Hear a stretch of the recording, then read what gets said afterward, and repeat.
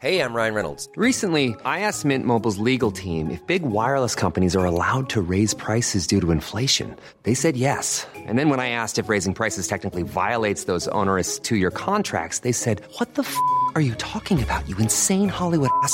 So to recap, we're cutting the price of Mint Unlimited from $30 a month to just $15 a month. Give it a try at mintmobile.com/switch. $45 up front for 3 months plus taxes and fees. Promo rate for new customers for limited time. Unlimited more than 40 gigabytes per month. Slows full terms at mintmobile.com. Millions of people have lost weight with personalized plans from Noom. Like Evan, who can't stand salads and still lost 50 pounds. Salads generally for most people are the easy button, right? For me, that wasn't an option. I never really was a salad guy. That's just not who I am. But Noom worked for me.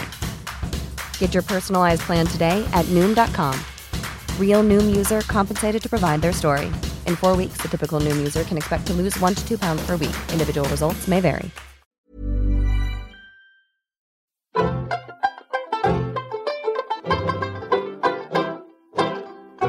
Hello and welcome to Seriously, the New Statesman podcast that takes pop culture seriously. I'm Caroline Crampton. This week we're talking about the TV adaptation of John le Carré's The Little Drummer Girl and Ariana Grande at the BBC. We're also listening to Robyn's new album Honey for the first time, so we'll be talking about how that went later in the show.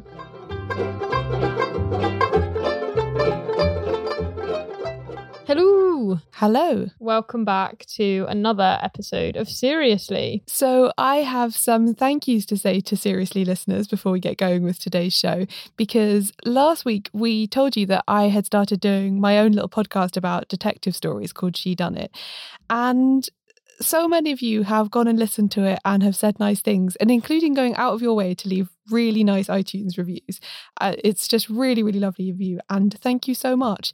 For anyone who doesn't know what I'm talking about, I started a tiny little solo project podcast, which you can find. We'll put the link in the description if you're interested. Basically, it's about murder mysteries and everything that I think is fun. I love that you're like tiny little. It's so self-deprecating. It's tiny little. It's a thimble-sized. It's Thumbelina's podcast. They're only like 15 minutes long each, whereas we often talk for like at least 45. So I feel It is little by comparison. And yet involves a lot more research and is incredibly structured and really professional and just brilliant. So seriously, listeners must check it out.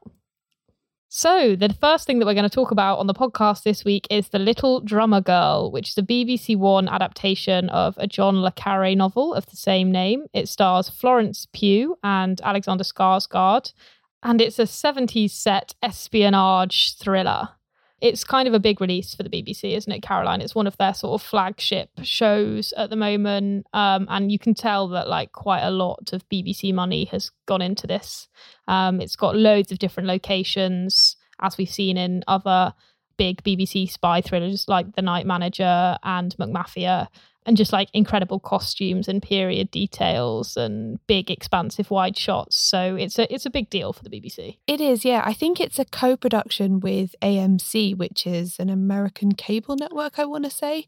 So it's got that kind of transatlantic money behind it, basically. Yeah, that makes sense. Whenever you see a big budget BBC production, that's always sort of the first question to ask, isn't it? Yeah, so it's sort of set in amongst like the Israel-Palestine conflict, as you say, in the 70s. I think the novel was actually published in the 80s. So it's not like it had a huge amount of perspective on the time it was actually describing, as it were. Although obviously the script now can take in subsequent issues.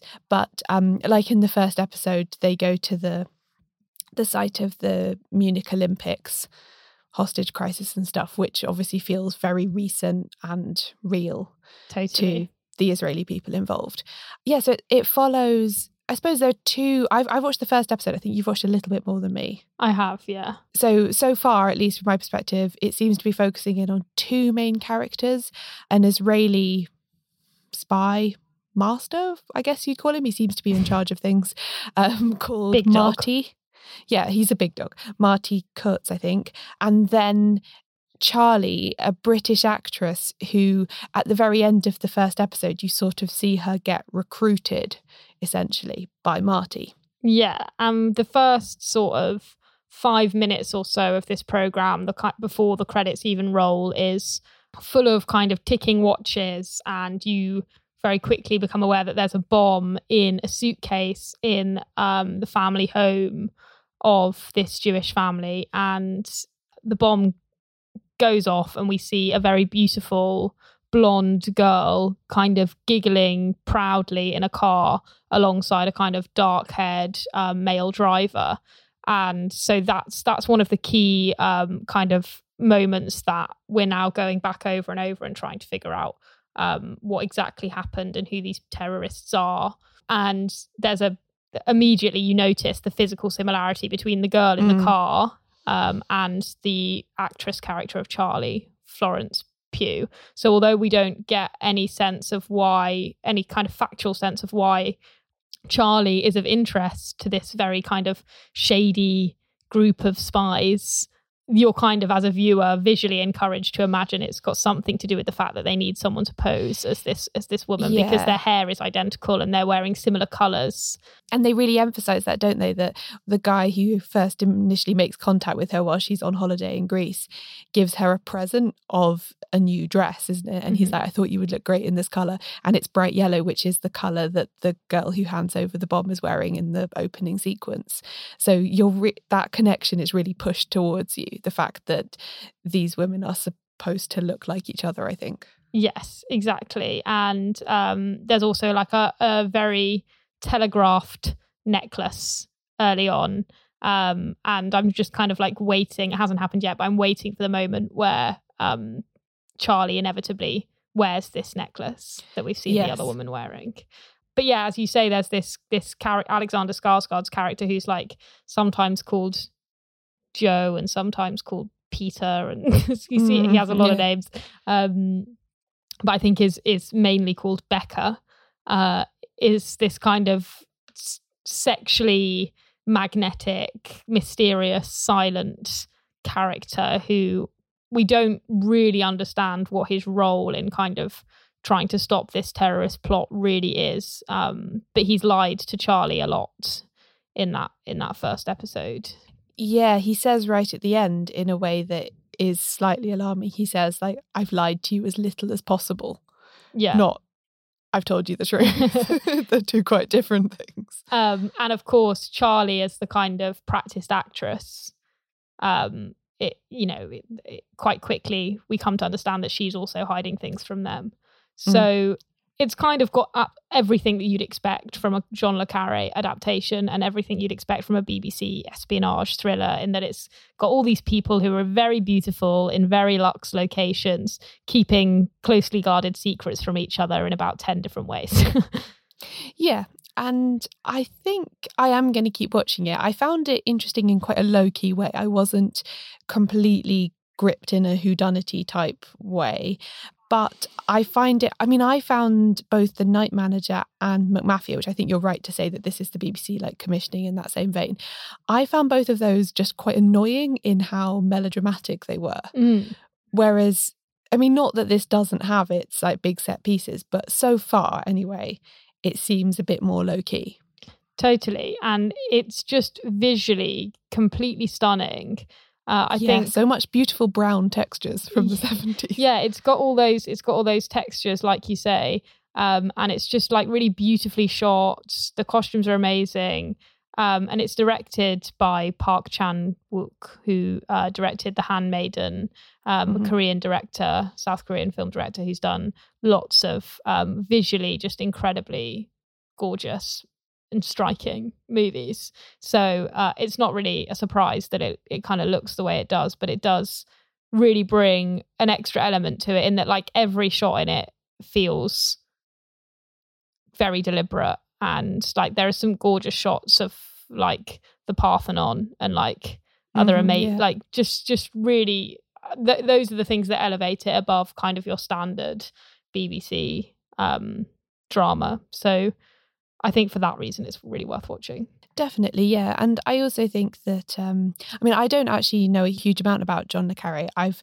watched the old adaptation of Tinker Tailor Soldier Spy, and I've also seen the newer film with Colin Firth in it. But that's about the extent of my knowledge of him. But I think just from what people who are big fans have said, that what you can expect from a Le Carré is lots of good detail about spying that doesn't necessarily make it into other books on this subject, just because, he did actually work in this field, so he does know what the deal was. Mm-hmm. And then also just always ambiguity. It's never the case, I don't think, in a Le Carré that there are goodies and baddies. There are just a lot of people trying to do what they think is the right thing. And their interests sometimes overlap and sometimes they conflict. So yeah, that's kind of what I'm interested to see more of in this. But I'm interested to see how they kind of develop the individual characters in that sense. Like, is anyone actually a villain here? Totally. And I quite often find like the political analysis of some of these BBC dramas to be a bit lacking or a bit kind of cringeworthy sometimes in their kind of like, not obviousness, but like there's often a real sense of like, ooh, this is contemporary because we mentioned the word refugee. And it's a bit like, well, what are you actually saying though? And like, I don't know. So that would not be a reason why I would keep watching. It's really for me more an aesthetic kind of thrill that I'm getting from it than anything else.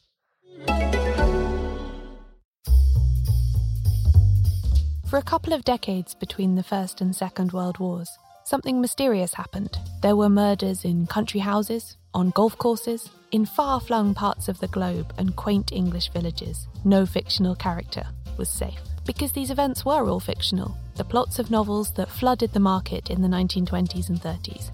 People couldn't get enough of all of the inventive ways that writers like Agatha Christie, Dorothy L. Sayers, and more could think of for people to die.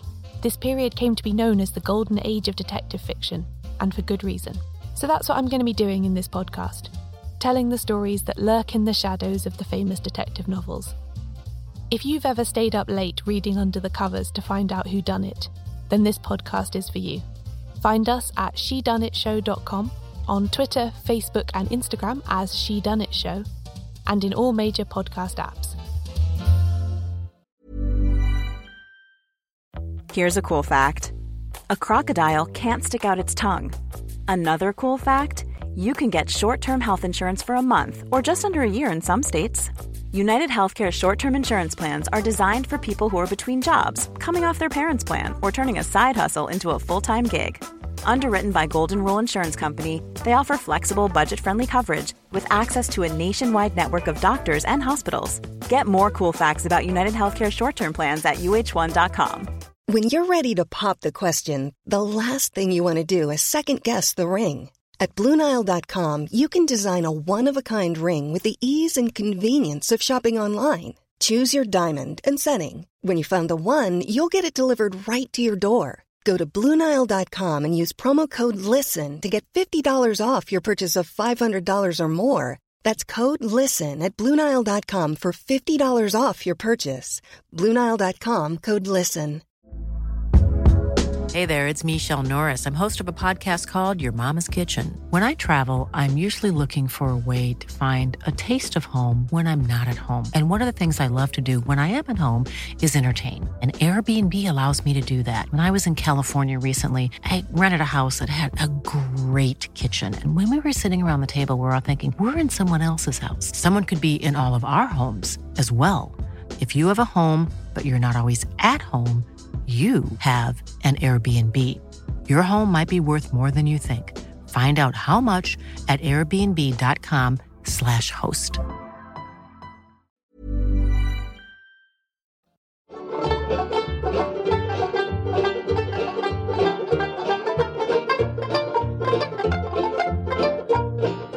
So the next thing we're going to talk about is a couple of Ariana Grande things, basically.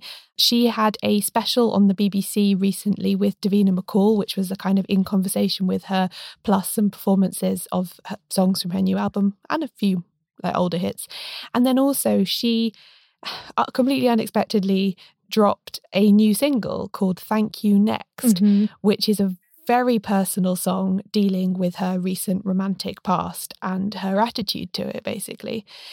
So should we start with the TV special? Sure, let's start with the TV special. So, yeah, the BBC have done a few of these kind of like pop star at the BBC things. ITV did one with Beyonce. Oh, did they? I wasn't aware ages of ago, that. and it's really good. And yeah, I think was it ITV or the BBC who did the Michael Bublé sort of Christmassy one? I can't remember now. I think ITV. The only BBC one I think I've watched before is the Adele one. Right, yeah, exactly. Which was a very similar format, except with Graham Norton instead of Davina McCall hosting. Totally. So yeah, it's like a small studio performance interspersed with interviews. Harry Styles did one of these. That's the other big BBC one. Yeah, I haven't seen Harry that Styles at the BBC. Yeah, so it's a series of intimate live performances interspersed with interviews from Davina McCall.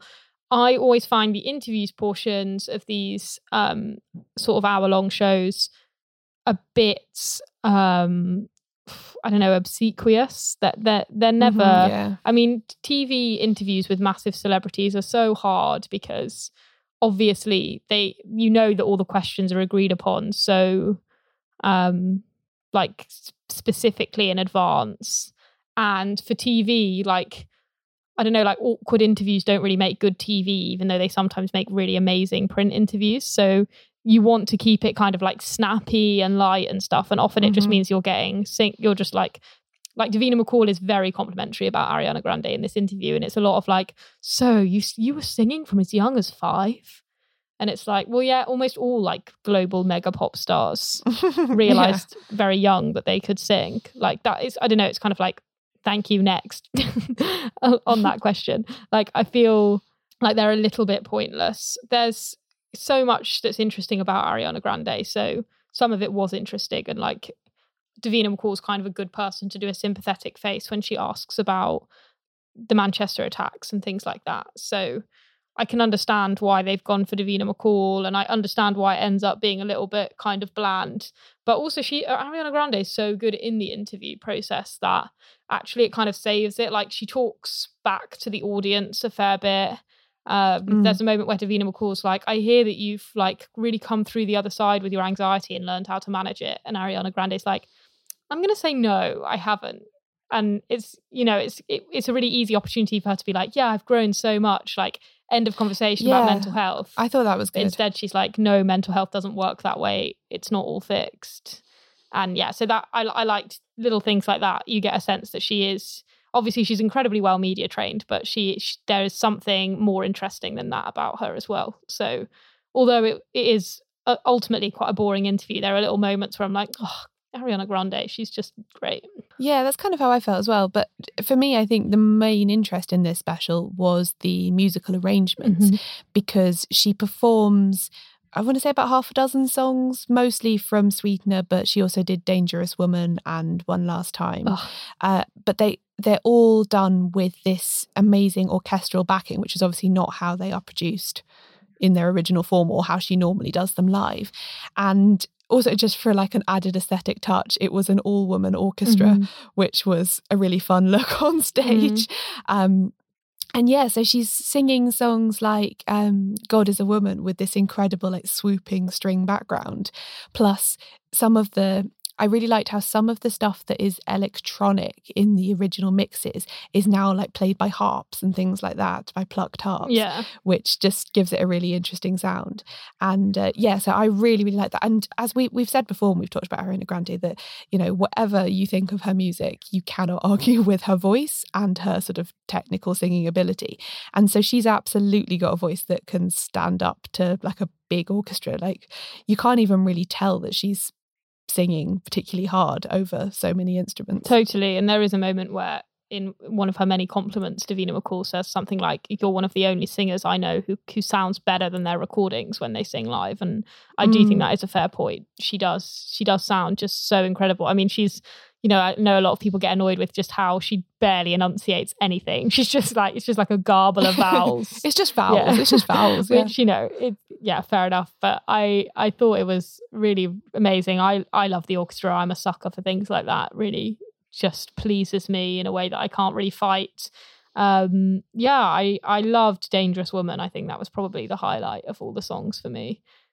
Yeah, it's such a clever song, that as well, that I've listened to it so many times trying to work out what it is that works about it so well. But I think it's because it starts with what is a very modern sounding, almost spoken, like syncopated section, all on one note.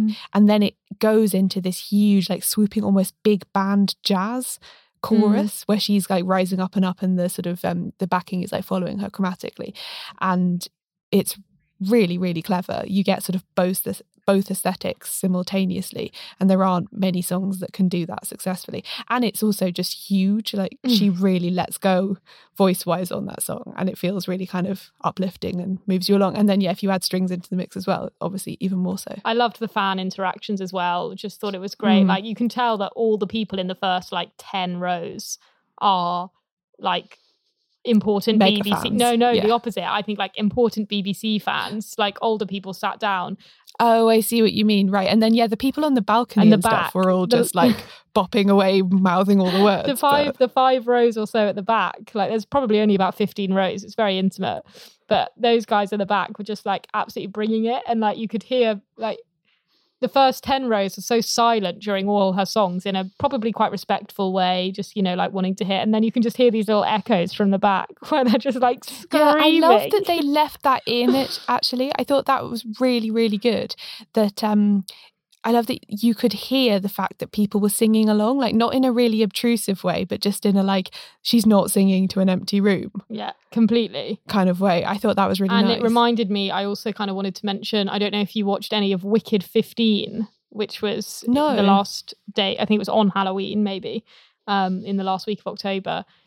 Which was 15-year anniversary of Wicked, and it had like Idina Menzel and Kristen Chenoweth and all of the original Broadway cast of Wicked sing some songs, and a bunch of pop stars sing some Wicked songs. And Ariana Grande did The Wizard and I, which is, you can find a performance of her doing that when she's kind of like 13 or younger or something at her school or somewhere. And so she sang that, and it's just like, it's just incredible. Like, it's Idina Menzel levels of just like absolutely incredible vocal performance. And I must watch all that. These Wicked, I don't know how they managed to find, like whether there's just a suitable crossover between Wicked fans and Ariana Grande fans, but there are all these people just like in bright green get up in the audience, just like weeping, like they've never seen anything so moving in their entire lives. And it's just so brilliant. So I would really recommend going and watching that. It's like on YouTube. They release them all as little videos. Yeah, it's great. So we should say that I'm pretty sure that this BBC special was recorded like at least 3 months ago. It definitely was recorded pre-breakup. Yeah, not least because she's still wearing her massive engagement ring in it, and obviously she is no longer engaged to Pete Davidson. Which sort of leads us into talking about this new single that she's just released called Thank You Next, in which she, I think quite unusually, I mean, of course, pop stars write about their exes. I mean, Taylor Swift has made a whole career out of it, but they don't often like specifically name them. Yeah, she names them all. The first verse. The first verse is a list of basically naming all her exes, which is, it's a bold move. And the song seemed to, but I think probably didn't as organically as it seemed, though maybe that's cynical of me, to come out of a kind of series of tweets and Twitter interactions that Ariana Grande had, where obviously high profile breakup between her and Pete Davidson, who's a comedian who is often on Saturday Night Live. He has to go on Saturday Night Live every week, so he's made a couple of references to their breakup on the show. And one of them was a little skit where before the show he introduced a musical guest, Maggie Rogers, and then said, "Hey Maggie, will you marry me?" as a joke about how quickly he proposes. And Ariana Grande tweeted something like, "You see, funny how you claim to not care about relevancy and but are clinging to it in everything you do." And then thank you, next. So, and literally within the space of a couple of days, this song comes out called Thank You, Next. I don't know whether she could possibly have recorded it in the 2 days after those tweets. Oh, you never know. I mean, she's certainly got the financial backing to do so, but whether she actually did or not is another question, or whether that tweet was kind of part of a planned promotional strategy for the song. But yeah, Thank You Next sees her like list her exes and then say, "I'm so grateful for them, and now I'm ready to move on to the next thing." So it's very poppy, synthy, boppy in a way that a lot of Sweetener was a little bit more kind of experimental might be too extreme a word because it's hardly like Let's Eat Grandma or anything, but like it was slightly more formally playful and not necessarily so verse, hook, chorus basic as some of her other records. But Thank You Next feels like a kind of return to pop in its purest form, and I love those kinds of songs, so I'm really into this. Yeah, I'm really into this song, and also just the whole like trick of it is just really surprising. That there was a really great, quite short but really good review of it on Pitchfork, where they basically said, you know, we've seen lots of clapping back at exes songs in the past. When have you ever seen one where someone, in what feels like a really genuine way, says like, thank you for all that you taught me, but now I have a better relationship with myself and I feel ready for the next thing. It does feel like not at all snarky. It does feel like that's what she's really saying. And I saw some people when it came out making some really sweeping statements about how hopeful and great it is that like this is the new generation's version of a breakup song. Actually, it's like, yeah, no, I don't think you can extrapolate anything about that, but I do think that it does say something interesting about her herself, that like this is her way of responding to her very public private life. Yeah, totally. And there's something really like, it still manages to be sassy and fun. It's not so magnanimous that there's no kind of ponytail flip in there. Like, Thank You Next as a thing to say is obviously still pretty like sassy. And I like that about, you know, because Ariana does have that side to her. I love it when she's kind of being a bit more playful. So that really works for me. Yeah, I think it's really good. I can't wait to see what she does next musically. I mean, I was like reading her Twitter feed earlier and she seems to be teasing a new album really soon. Yeah. Like this is, but I mean, Sweetener's only been out, well, like 6 months, if that. So she has an enormous tour to go on as well. So I imagine there will be some delay. But yeah, we stan a sassy legend. We do.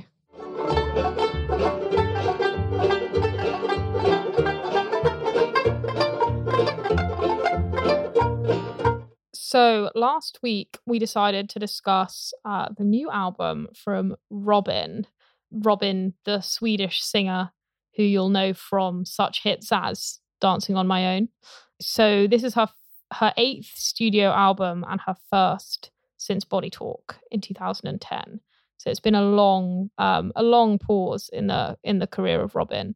So the lead single was Missing You, and the second single was Honey, which we originally heard kind of trailed on the end of a Girls episode. I don't know if you were still watching Girls at that point, Caroline, but I remember that. Yeah, Robyn's very associated with Girls because isn't it at the start of the very first episode, Marnie and Hannah like dance in their room to Dancing on My Own. I'll actually reveal my Girls stanning history. I'm pretty sure that's season 1, episode 3.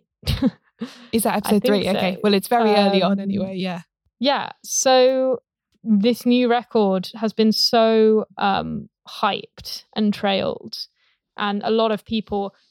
For me, she's kind of like a Carly Rae Jepsen figure in that there are a very vocal, but in terms of the mainstream, probably actually quite small section of music lovers who are just absolutely obsessed with Robyn. And a lot of them are like actual music critics. And that's, you know, a testament to how good she is that, you know, professional music critics are really, really into her. But she's not, you know, it's not like a new Beyonce album or new Lady Gaga album or new Ariana Grande album in terms of how the mainstream are anticipating it. But for me and in my circles, it's felt very, very intensely anticipated. Yeah, I think you're right. And it's easy sometimes to get these things a bit out of proportion, actually, especially it's a bit like if you follow a lot of people from film Twitter, you can get the idea that a certain film is like the biggest thing happening in the next few weeks, and then you actually try and see it at your local cinema and it's not even on because it's, you know, so small, it's not being distributed everywhere. And I feel the same with Robyn in the sense that, like, did Robyn ever really break America other than via TV? I don't know. I think if she did, it's amongst a small section of people. I don't think it's a huge mainstream thing. But yeah, I mean, this record, liked. I listened to it several times through. I feel like it's both a bit different to what's gone before, but not so different that if you're a fan, you won't, find plenty in it that you recognise. But I have to say, it hasn't yet kind of grabbed me by the throat. I don't know how you feel. Yeah, I actually really like it. I do. Because it's slightly more complex pop music. It's not necessarily just like we were talking about with Ariana Grande. It's more complex, so it's not as immediately catchy often. But it also means that you don't wear them out as quickly. Her songs, there's a reason why 8 years later, or even longer maybe, Dancing on My Own is still just such an enormous, like, I hear it every time I go out, which isn't very often, but yeah. I do, I hear it a lot still. And I think that's the real strength of her music, is that it's complex enough to be lasting. So yeah, I actually am really enjoying listening to this record. I think the two singles that I already knew are still sounding great, Missing You and Honey. But yeah, it's kind of that balancing between terrible, appalling heartbreak and some kind of like euphoria in the face of it that is kind of like her signature brand, and you still feel that on this record. Yes, and I feel like I learned a lot from our friend of the podcast, Laura Snapes, wrote this amazing long read for The Guardian about how Robyn has transformed pop. And there's a whole section in that where she talks about working through grief and making pop music at the same time, which really illuminated some of the album for me, I think. Yeah, totally. I think it's an amazing piece if people haven't read it. And I think obviously whenever you're talking about Robyn, it's just like, wow, she really did so much, and like producing and songwriting and singing in the face of so many obstacles and left a really like indelible mark on the music scene as a result. And I think Laura really gets that across in her profile. Yeah. So yeah, I'm going to keep going with this album, and I feel confident that it's going to do it for me in the end. But yeah, it's not like an immediate grab you by the head type one. Yeah. So Anna, what are we going to do next week? So for next week, I quite want to talk to you about a written profile on the internet, which is an interview in GQ with Ezra Miller, who people might know as the lead in We Need to Talk About Kevin. Was he in Girls as well? No, we were just talking about Girls, or if I completely made that up. I feel like all actors with cheekbones have been in Girls at some point. Now I don't know why I'm thinking that. Maybe he was, maybe he wasn't. Nah, he was not. I don't know where I got that from. I feel like he was in a movie with. Oh yeah, he was in Trainwreck. That's what I'm thinking of. Okay, right, yeah. Yeah, so he's in those films, and also got a huge role in Fantastic Beasts and Where to Find Them, the franchise. So he's kind of a handsome 20-something young lad with cheekbones who's always doing quite bizarre things and seems very eccentric. And he's recently done a big GQ interview where he talks about living on a farm in Vermont and birthing goats, and it also comes with a lot of really gorgeous photos of him in a lot of women's wear, just looking really beautiful. So I think we should read and discuss for next week. Sounds good.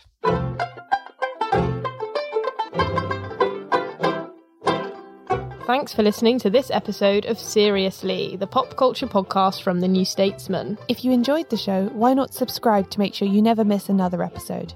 We're available in all the usual places you get podcasts, including on Apple Podcasts, where you could leave us a rating and a review if you fancy. It makes us happy, and it also helps other people find the show. If you'd like to come and see us in person, check out the events page of our website, seriouslypod.com/events.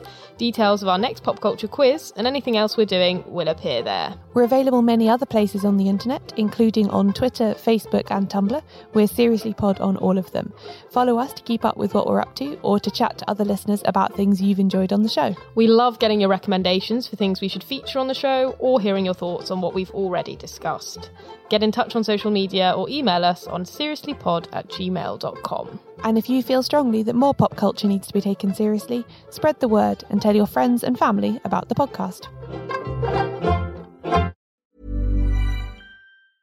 Even when we're on a budget, we still deserve nice things. Quince is a place to scoop up stunning high-end goods for 50 to 80% less than similar brands. They have buttery soft cashmere sweaters starting at $50, luxurious Italian leather bags, and so much more. Plus, Quince only works with factories that use safe, ethical, and responsible manufacturing. Get the high-end goods you'll love without the high price tag with Quince. Go to quince.com/style for free shipping and 365-day returns. Hey, it's Paige DeSorbo from Giggly Squad. High quality fashion without the price tag. Say hello to Quince. I'm snagging high-end essentials like cozy cashmere sweaters, sleek leather jackets, fine jewelry, and so much more. With Quince being 50 to 80% less than similar brands. And they partner with factories that prioritize safe, ethical, and responsible manufacturing. I love that. Luxury quality within reach. Go to quince.com/style to get free shipping and 365-day returns on your next order. Quince.com/style.